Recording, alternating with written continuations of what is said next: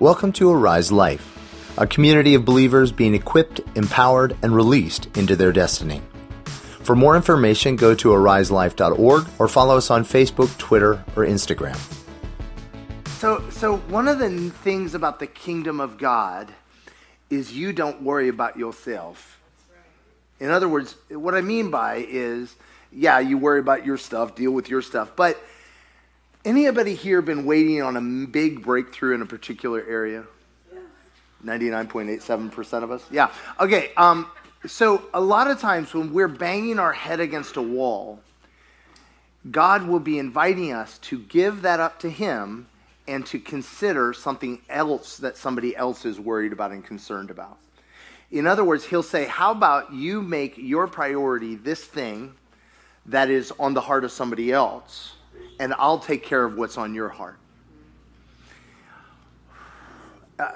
Many times we feel like we don't have the emotional margin or the financial margin or the time margin to give to others because we have so many things we have need of ourselves. Does anybody know what I'm talking about? Okay, all right, 3 of us, awesome. Pray for the rest of us. Okay, so what I want to say is, what if we laid down those things that we are saying keep us from caring, keep us from giving, keep us from serving, keep us for reaching out, keep us from partnering with God, keep us from being vulnerable to the needs of others? And what if we said, God, I trust you with this. Now, what do you want to put on my heart? Now, again, I've said this. The enemy, if he realizes you're going to stop navel-gazing and start caring about what's on God's heart, he'll try to put the whole world on your heart. Anybody been there? Yeah. That's why the news is terrifying. Because the news is like a menu, but it's not a menu. It's like all the dishes show up at your plate at once. You're like, ah! God wants to empower you to be powerful for one thing. Listen, one of the things I used to, every time I drove past a homeless person, I would tense up. Or I would go through a season where every single homeless person I would stop for. Anybody know what I'm talking about? Yeah. Like one ditch or the other. Like, one ditch or the other. I would be like, I need to stop everything. I need to care for this homeless person till they get a job, till they have a new life, till they get married and have children. Anybody, do you know what I'm talking about? The ditch of it's all on me. God has no other resources. I'm the only hope. We had this problem in Russia. I call it the Messiah complex, or better yet, the Obi-Wan complex. You're my only hope, right? Anybody felt that? Like God has nobody else. Remember Elijah said that to God, and God goes, I got thousands who haven't bend the knee to Baal. I got other resources. If God is inviting us to partner with Him, it's for our good. Not because He's helpless and hopeless, but He wants us to be part of the breakthrough in the battle. And so the thing is, every time I roll up to a stoplight with a homeless person, I go, God, what do you want to do? Do you want me to pray? Do you want me to give? Do you want me to stop? Your choice, Lord, because I'm on your mission. Instead of it being this overwhelming, crushing weight, it suddenly becomes, I've said this before. Imagine if Warren Buffett was my boss and he gave me the company credit card. Exactly. If Warren Buffett said, I want you to do X, do you think I'd be checking the balance on that card? No. I mean, if he wanted me to buy a country, I'd probably be like, we can do this, right? You serve somebody bigger than Warren Buffett. You serve someone wealthier and more powerful. And so if God, you're telling me to do this, I'm going to trust that my salary is going to be paid, my life is going to be taken care of, and you are going to care for me according to your riches and glory. And I'll have the resource needed of energy, time, emotion. Okay, who here has said, God, I just can't care anymore? Nobody? No, that is a resource. The ability to care is a resource. And guess what? His only begins when mine ends. And so what I wanted to say is, let's just take a moment and just close your eyes. Papa, we come before you, and each of us have things we've been begging, pleading for, banging our heads against a wall, breakthroughs we long to see, and we can't. So we lay it at your feet, and we say, Father, receive these, our gifts. And Lord, we ask you in return that you would give us your heart for what you want us to care for, the one thing you want us to focus on, the one thing that's in front of us. In your name, amen. Awesome. And that's a lot of what we've been talking about with Nehemiah, right? The whole thing with the wall, Lord just keeps showing me this picture of a wall. You know what a wall is made out of? Stones or brick, right? Right? It's not a wall. Like the wall doesn't descend as one big chunk, right? It's one thing. It's made up of pieces. Now, every piece could go, oh, look at me, I'm nothing, right? But when all the pieces come together, what do you have? You have a wall. What matters is that the rock or the stone or the brick is in the place it's meant to be. And when it is, and in connection to the pieces around it, suddenly the wall becomes whole and the wall it actually fulfills its function. I've said it again. In an army, no soldier is responsible for the entirety of the army's work, right? They're responsible for the square meters where they defend, where they work. And the enemy will try over and over again to get us to pull us out of our space on the wall in order to care about everything. And we get overwhelmed. The minute we do, we have to step back. What's my place on the wall? What's my place in my family? What's my place in my work? What's my place at this stoplight? What's my place in your plan, oh God? And so, as we've been going through this, I love this journey we've taken on Nehemiah. If you want to flip to chapter 8, give you some time to get there. We've been going through, and we've had this incredible journey where in 52 days, they managed to rebuild a wall that in 125 years they couldn't. And fundamentally flipped the entire destiny of this group of people from being victims to being powerful in 52 days. 52 days. What if you, in 52 days from now, your entire story of your life is no longer that you're a victim and powerless and helpless and hopeless, but actually walking in the fullness of destiny in relationship to those around you and taking your place on the wall. 52 days, they managed to do this, and as we talked about, did that make their enemies love them? Anybody play this game, this fantasy in your head that when you actually get the breakthrough, then all your enemies will go, yes, we see it now. You're wonderful. No, anybody? No, just like, or at least they'll crumble and fall and go, no, right? No.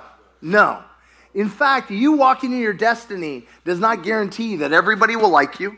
Doesn't guarantee that. Now, you don't have to go out of your way to make them not like you, just so you know. Like, jerkitude is not a fruit of the Spirit, right? But in fact, you walking in your destiny does not guarantee that the battle stops. In fact, means that the enemy begins to target you, but that God has prepared you for victory. And so in this place, we talked about last week that the answer to the attacks of the enemy that Nehemiah did was to gather them in families. It's not okay to do it alone. Did anybody find that out during COVID? That if you were left on your own for too long, bad things happened, right? And you ceased to be good for societal engagement, right? No, we're meant to be in family. We're meant to be in relationships.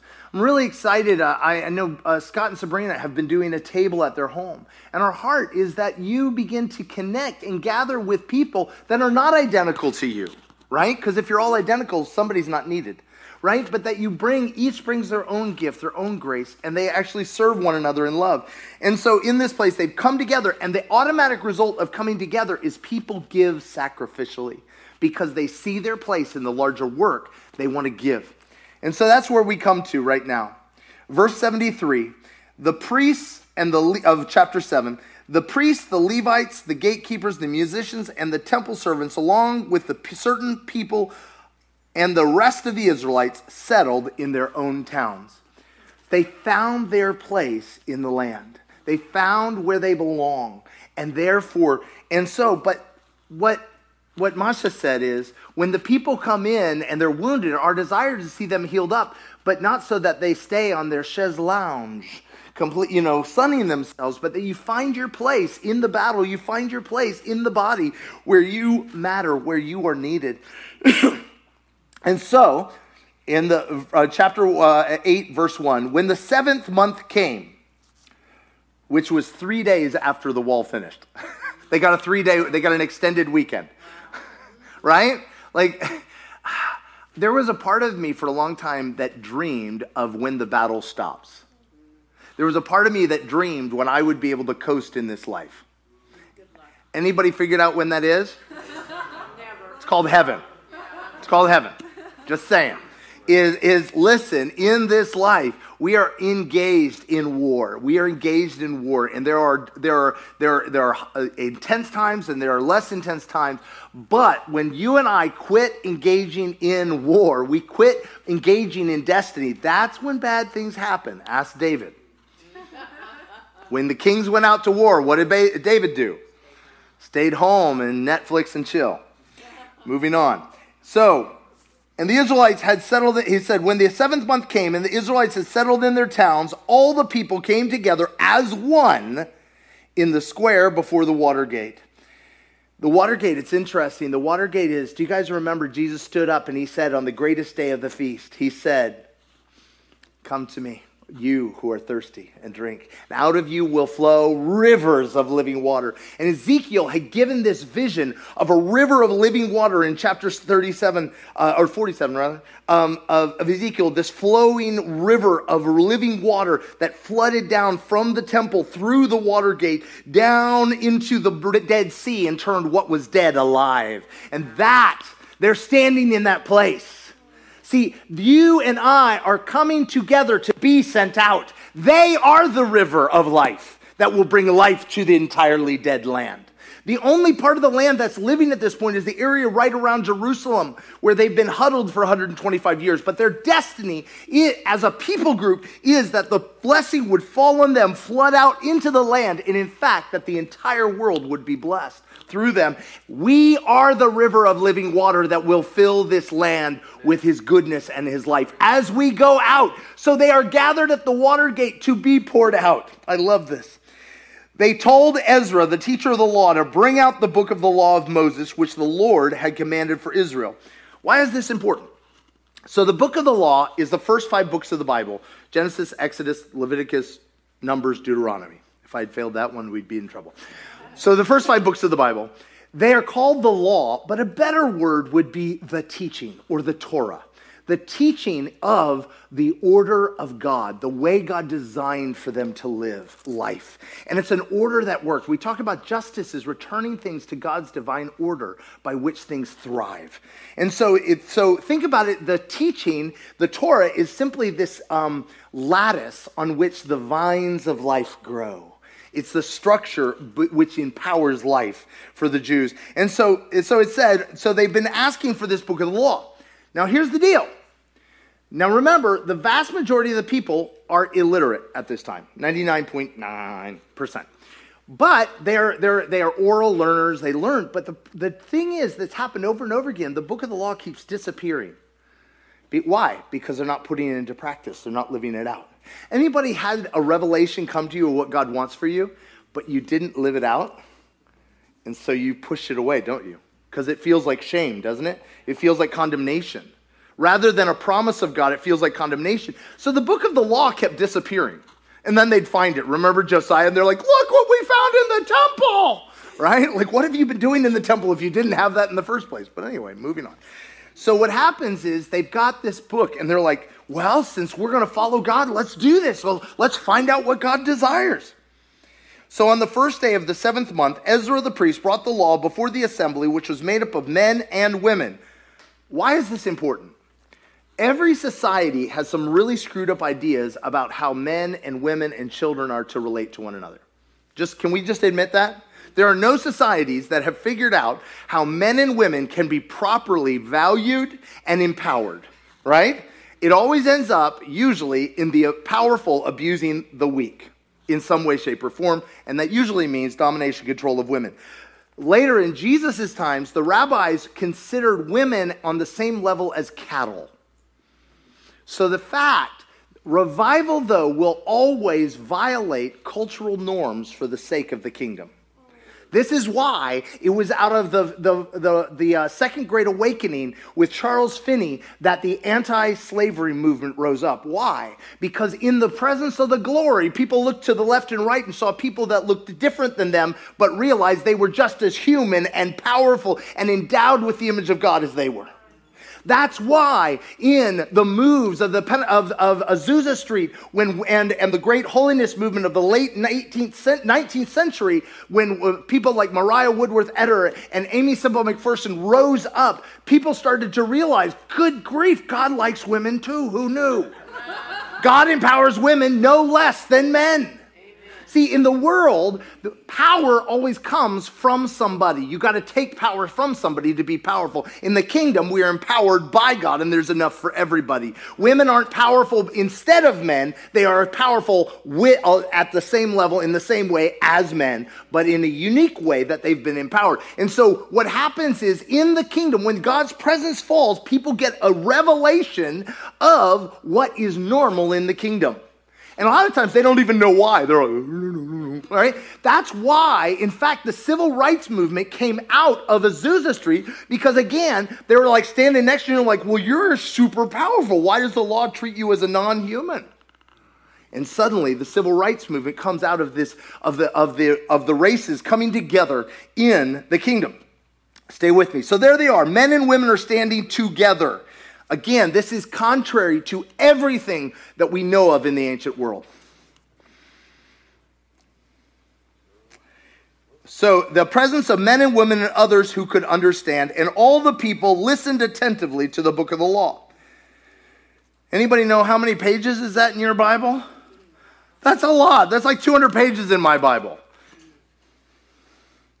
And said, Ezra the teacher of the law stood on a high wooden platform built for the occasion. Beside him on his right stood a bunch of guys with funny names. And on his left, a bunch of other guys with funny names. And Ezra opened the book. That's good. If you're going to read it, you should open it. That's always good. All the people could see him because he was standing above them. And as he opened it, the people stood up. They stood for the entire reading. Hunger will take you places that are uncomfortable. But it's that willingness that will create a vulnerability to receive things you couldn't get any other way. That's the reason why we're given the Comforter, because God takes us to uncomfortable places.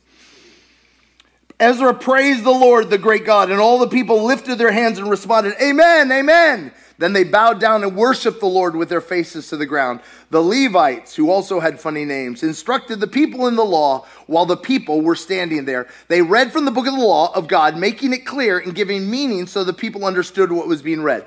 We're not entirely sure, but it might be one of these situations where Ezra would call out the passage, and then there were clumps throughout the body where a teacher would stand up and explain what that passage meant. So forget about 200 pages. I don't know how long this took. This was a very long meeting. Because, there's always one person in the crowd who's like, I don't understand. And they start over from scratch. So this could be a very long meeting. Just saying. But again, hunger will take you where being satisfied never will. Then Nehemiah, the governor, and Ezra, the priest, and the teacher of the law, and the Levites, who were instructing the people, said to them, This day is holy to the Lord, your God. Do not mourn or weep. For all the people had been weeping as they listened to the words of the law. Now, what do you think was happening? Why do you think they were weeping when they're hearing the law? Just give some ideas. Conviction. Anybody gone from conviction to condemnation? Do you know the difference between conviction and condemnation? Conviction is where you see something that's not right, and you're empowered by God to bring it to God to be dealt with and to be set free. Condemnation is where you know what's wrong and you just want to die and give up. Does that make sense? Yeah. Condemnation comes with shame, comes with crushing despair. Conviction comes with the power of God to go to very hard places. Godly sorrow that brings to repentance.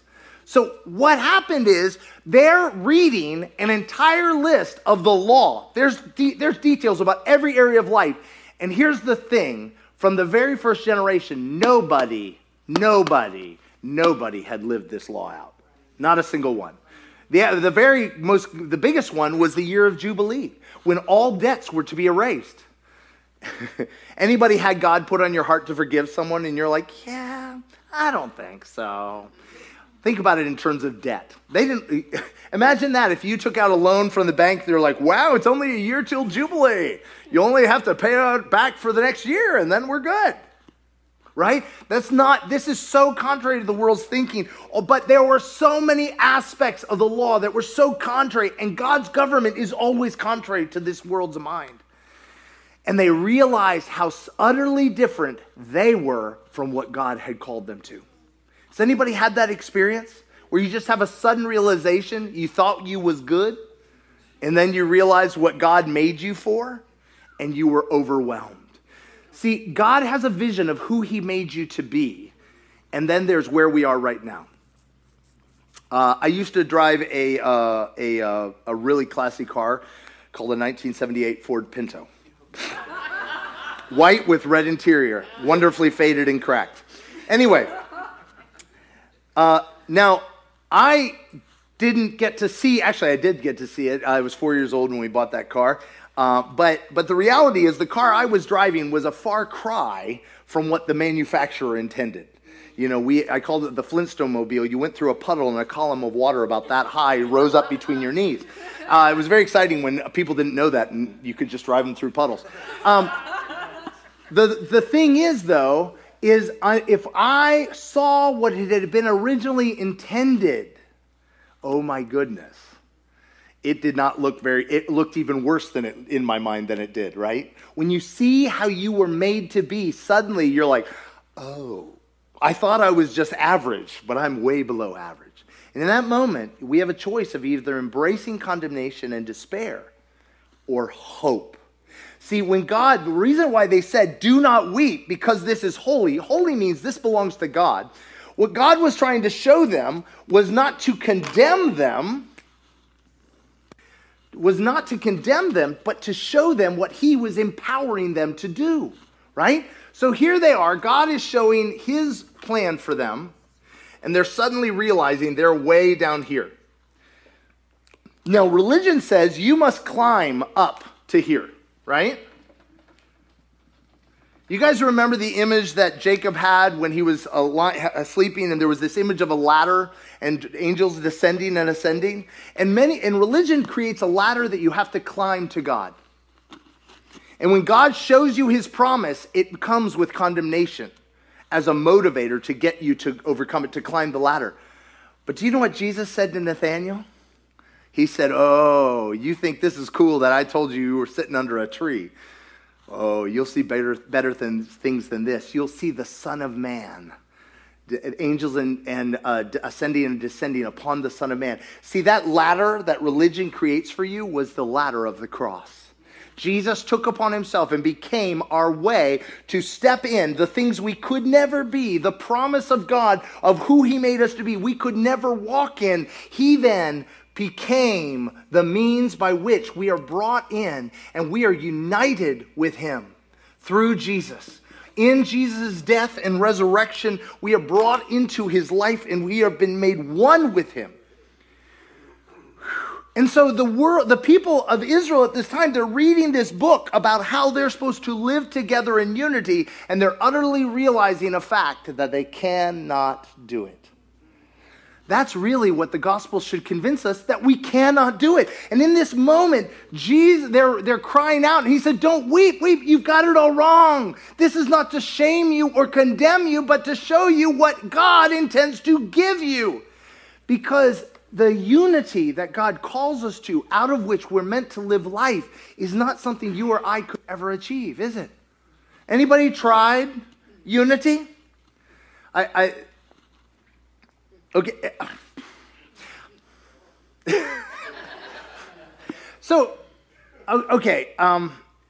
No hands on this one. Do you know that, probably all of us have been through this at one time, where you're in a season where you have a rapid series of best friends? Do you know what I mean? They're the best, they're amazing. No, they're not. You're the best, you're amazing. Never, they're not, right? Do you know what I'm talking about? Like you thought that just being alike, you'd be friends. No, that's not enough. Maybe being different, we could be friends. No. Why? Because there always comes up stuff in between, doesn't it? In fact, we are incapable of being one apart from him. Danya found this flower pot that had broken. And she decided for fun to put it back together, but it had been lying in the mud for a while. So in order for her to refit the pieces together, what did she have to do? Clean it up. She had to clean it off so that the edges connect. But even so, just putting the edges together, it was still incredibly fragile. What did she have to put in between? Glue. See, his power, his love will clean out the spaces between us. What Dawn was talking about. The things we hold against one another. The things, the secrets, ways we condemn ourselves. Anybody have a friend that you really like them, but because they condemn themselves, they won't come out to play? Right? Because the things we hold against ourselves and hold against others are the things that separate us from one another. And so in that place, God comes and cleans out what separates us. And he makes us one. Well, when did he make us one?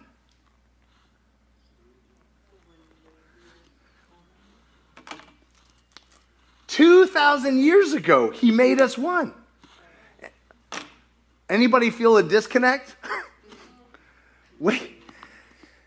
I talked with Scott after the service last Sunday, and he said, "Peter, I love the message, but there's something you've said before," and he didn't say it, but I wish you'd said. See, submission, we were called to live in submission one to another, and that's part of his receiving feedback from one another. And so I was like, "Oh, you are so right." And it's this phrase. See, we are not separated because we've been made one in him. What we get to do is explore our union. Every single time something comes up that seems to separate us, it's an opportunity to explore our union, to actually discover how we are indeed one when it does not feel that way. How is this helpful? Because in an argument, now the enemy is the disconnection that we share rather than each other. In a situation when we're not experiencing union, we are both targeting the thing that is clouding our understanding, making us feel disconnected and feel separated. Anybody done scary things in a relationship because you didn't feel connection? You will pay attention to me!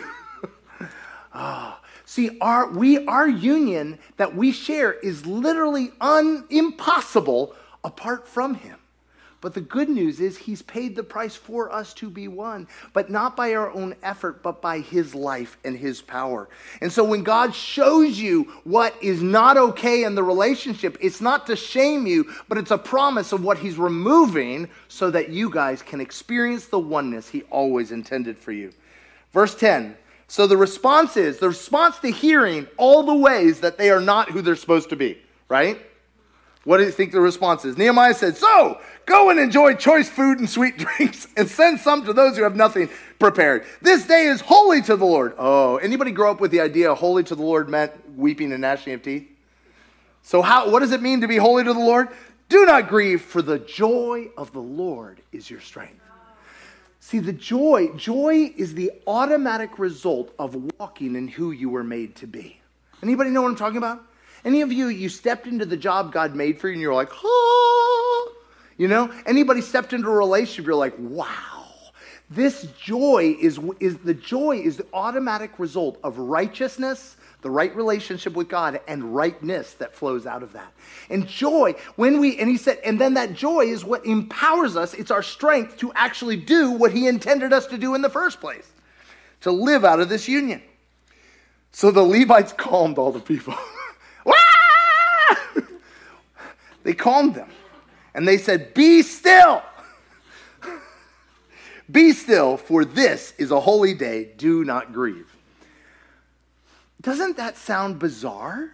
I'm sorry, but this is how bizarre and contrary the kingdom of God is, that when the very moment when the world says you should weep and gnash of teeth because you see for the first time who you were meant to be and where you are, you lose everything. And God says, "Do not grieve, but trust in me that I will do this work in and through you." So then all the people walked in full submission and went away and partied, descending, eating and drinking, to send portions of food to celebrate. "Oh Lord, I don't make me." Celebrate with great joy, because they now understood the words that had been made known to them. You do not understand the words spoken until you understand the power of God to fulfill the promise of God in you. God does not show you his promise to condemn you, but to give you the courage and the faith to trust him to do that in you and through you. So on the second day of the month, so that was one day. That was one whole day, very long school day, ending with a great party. On the second day of the month, the heads of all the families, along with the priests and the Levites, gathered around Ezra, the teacher, to give attention to the words of the law. So these are all the heads of the family, because who are my practical people? What they're really going is, okay, we partied. That's great. But did you look at the law? Like there's a lot of stuff that's out of whack, right?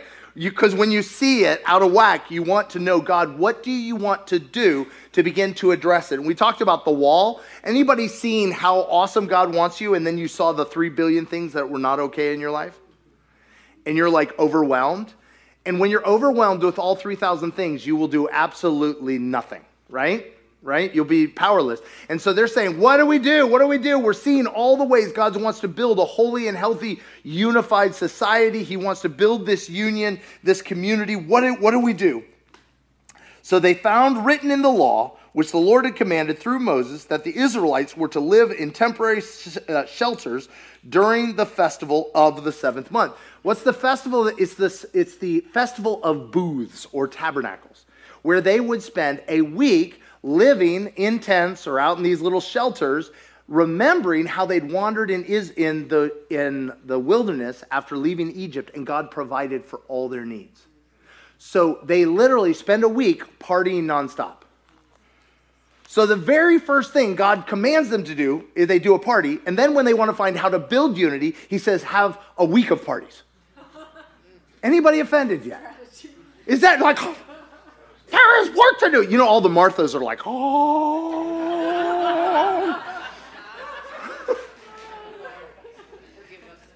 Oh, I'm a Martha. Don't you get? I can Martha size with the best of y'all. He said, I love it. He said they found written, and they went to proclaim the word and spread it throughout the towns in Jerusalem. Go out into the hill country and bring back branches from olive and wild olive trees, and make myrtles and palm trees and shade trees to make temporary shelters, as it is written. So the people went out and brought back branches and built themselves temporary shelters on their own roofs and in their courtyards, in the courts of the house of the Lord, in the square by the water gate and the gate of Ephraim. And the whole company that had returned from exile built temporary shelters and lived in them from the days of Joshua son of Nun until the day the Israelites had not actually celebrated like this. Over 1,000 years had passed. Wow. They'd never done it.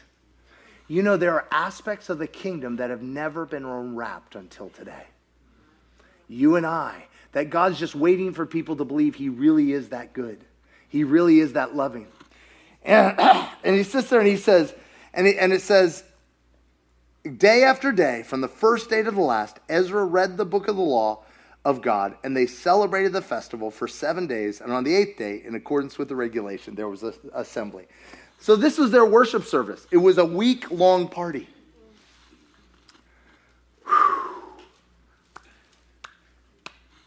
There is a union that happens when we party together in his presence with fullness of joy.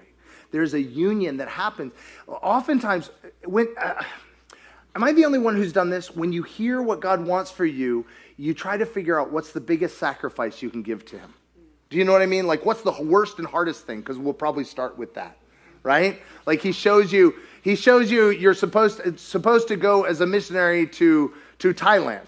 And so that day, you sell everything, go and get on a plane and fly. No, God knows our weakness. He knows that we're grass. And he starts with little things. He starts with them in the midst of community. He starts them, and he wants to encourage us to discover, because it's out of our union, it's out of doing life together, that we're actually able to live this life. Do you guys remember what I said at the beginning? You have needs and desires in your heart that can only be fulfilled by other people. Well, how's that going to happen? It's through the unity. It's through vulnerability. It's through living life, doing life together. Now, there's another ditch. Anybody remember the communes of the 70s? That was the other ditch. The other ditch is if we're together all the time, then nothing bad will happen. No. That's the other ditch. But the thing is the American dream is this isolationism. Why am I saying da? That I do me, and if there's a problem, I go home and I sort it out, and then I come back out. They're at the point where they're most realizing the separation they are experiencing, how separate they are from what God desired for them, for the union they have. And yet God says, don't worry, go have a party and celebrate. And every day as you're partying, remember all the things I said I want for you, and remember them as a promise that I am providing for you.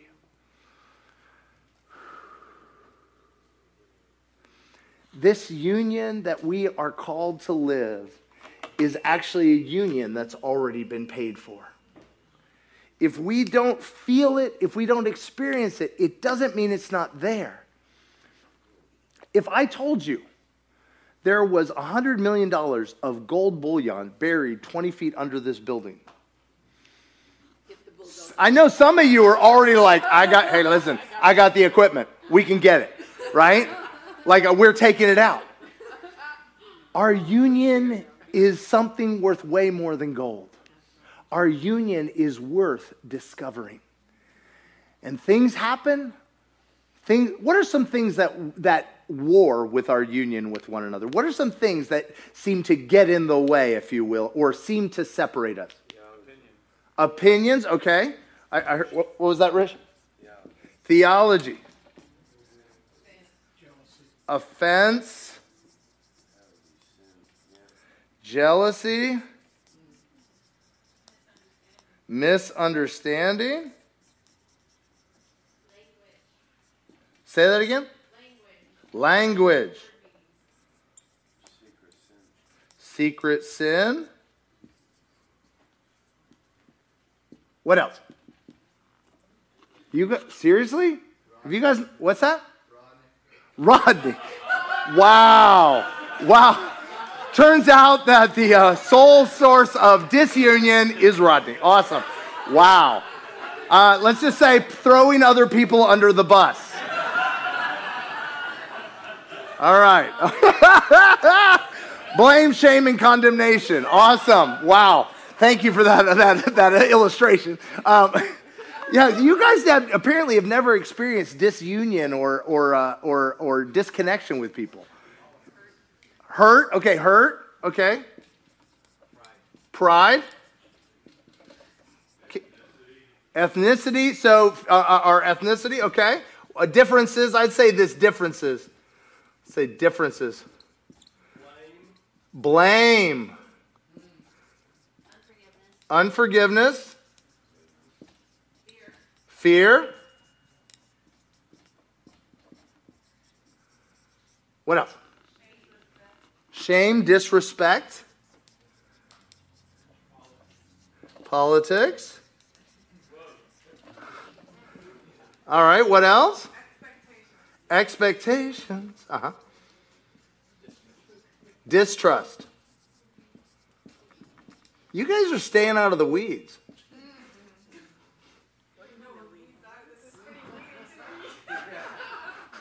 Well, then you guys just aren't as bad or good as I am. Anyway, how about gossip? Betrayal. That's a good one. Or not. What? Oh, we could go on. I mean, I would say violation of trust, right? So the thing about it is these are all darkness. He is light. Darkness actually has no substance. Light is true and real, right? And so when the light comes, it reveals. Anybody had a situation where you were convinced that somebody hated you? And you finally actually talked to them and it turned out they had a stomachache? You kept making faces at me. What's up? You hate me. No? Anybody had a disagreement, so you just didn't talk to someone for a while and then you found out they never actually had a disagreement with you? Anybody? Okay.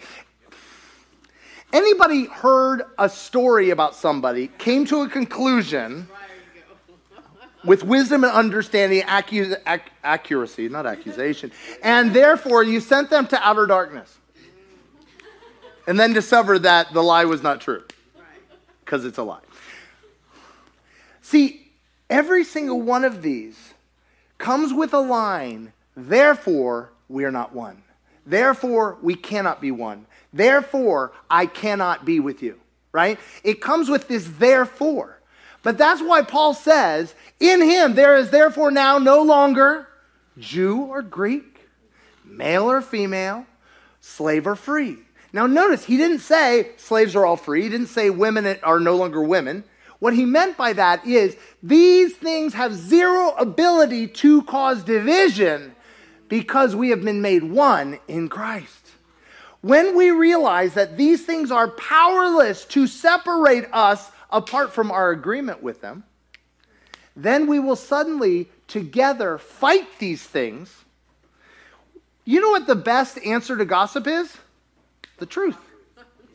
The truth. The best answer to distrust. So many things we are afraid to actually fight for relationship. Who are my runners? They already ran. No. No, runners, right? I'm not going to fight for relationship. I'm just going to run. But you know, fighting, attacking is also a form of running, right? It's like instead we make these things a real thing rather than literally what piece of brokenness in our life has Jesus not paid for? But when we choose to allow these things to come between us, we're calling the cross of no effect. Now, I'm not talking about making ourselves vulnerable to dangerous people. Let's just be real. I'm just being real. I mean, if for there to be relationship, there have to be two people that actually want it. If one person's coming with a bazooka, I'll give you an example. For instance, if they're wanting to use nuclear weapons and chemical weapons on your land and take your land and kill people, you probably shouldn't submit. Just saying. But what I'm saying is when two people want relationship, this right here, these things are simply shadows because we have been made one in Christ. And so these things do not take away my ability to say yes to God's plans for our relationship and our connection. Something happens when I start from the finished work of the cross. It's no longer effort, it's archaeology. It's not climbing somewhere, it's removing the dust and the dirt. It's choosing to say, one of the things that happened early on in our relationship, because I didn't know this about Masha, this is advertisement. Masha has zero manipulation. She has no hidden agenda at all. This was not my experience with the feminine half of the population. I had very contrary experience, very brutally hurting experiences. And so the first 9 months we were together, I was fully convinced that she secretly was holding all my sins against me. She had a secret book, and she was going to hit me with it right, Anybody know you're waiting for the honeymoon to wear off? And I was just waiting for it. And I remember one day, I had been grumpy towards her. And I said, oh my gosh. And just about 3 hours later, I was like, I'm so sorry I said that. And she's like, what's wrong with what you said? I was like, what you said made sense. That was good. I said, yeah, but the way I said it was incorrect. She goes, oh, I didn't even notice. I was like, what? She's like, I know your heart towards me. I know that you love me. Why would I was like, who are you? Who are you? What would happen if we actually believed the best of each other? That when we're struggling, when we're hurting, that each other, we go, hey, it's okay. I know who you are. I know that you don't mean to hurt me. I know you're not gunning for me. I know you're in pain. I know this about you. And we called each other back to our union rather than driving one another away. What would happen? What would happen? This is why Jesus said, they will know you're my disciples by your super spirituality. Wait. He said, we'll know you're your disciples by the miracles you do. said they'll know you're my disciples by your love. Because love is the ultimate supernatural manifestation of God. When that comes, love, man, anybody read 1 Corinthians 13? You're like, dang. I always love it how they do it at weddings. And like, you can always tell, like 3/4 of the room is like, right? Love always helps. Right? It sounds like a Hallmark card, doesn't it? Unless it's not. Unless it's not. See, you and I are incapable of love, but his love is what he has given us to give away. And that love fights for one another. It fights against, when you believe lies about yourself, when you believe you're against me. No, I know that your heart, God designed us for one another. I know I'm going to call you back to life. I'm going to call you out of the fear you're walking in. I'm going to call you back to this union we share. I'm going to call you out. I'm not going to blame you. I'm going to remind you who you are. Do you see the difference? Blame says, you did that, therefore you're a bad person. Instead, I'm going to say, that's not who you are. Why would you do that? That's not who you are. I know that's not who you are. And suddenly, we begin to fight from the union he's already paid for, confident that we are in fact one, even though in the moment it doesn't feel that way. Because feelings are not truth. What he says about us is. If we can have the worship team come up. Oh, thank you, Rich. You're awesome. You are amazing. Now, if I'm being real, and I'm reading the room, about 75% of you minimum are going, right, yeah. What if what I'm saying is truth? What if, just take it for a spin in your mind, how would it change how you relate to those closest to you? How would it change how you deal with brokenness in relationship? What would happen if instead of viewing everyone as a potential enemy, you viewed them as a potential lifelong friend? What if every conflict, both of you ganged up on the conflict rather than on each other? Do you think it's worth exploring? If we could stand, what I want to invite us to do today is just simply give him your yes. Say, Jesus, I believe, help my unbelief. I want to believe. Help me. I want to try. Show me what my first step, my first party I can throw to explore this promise you've given.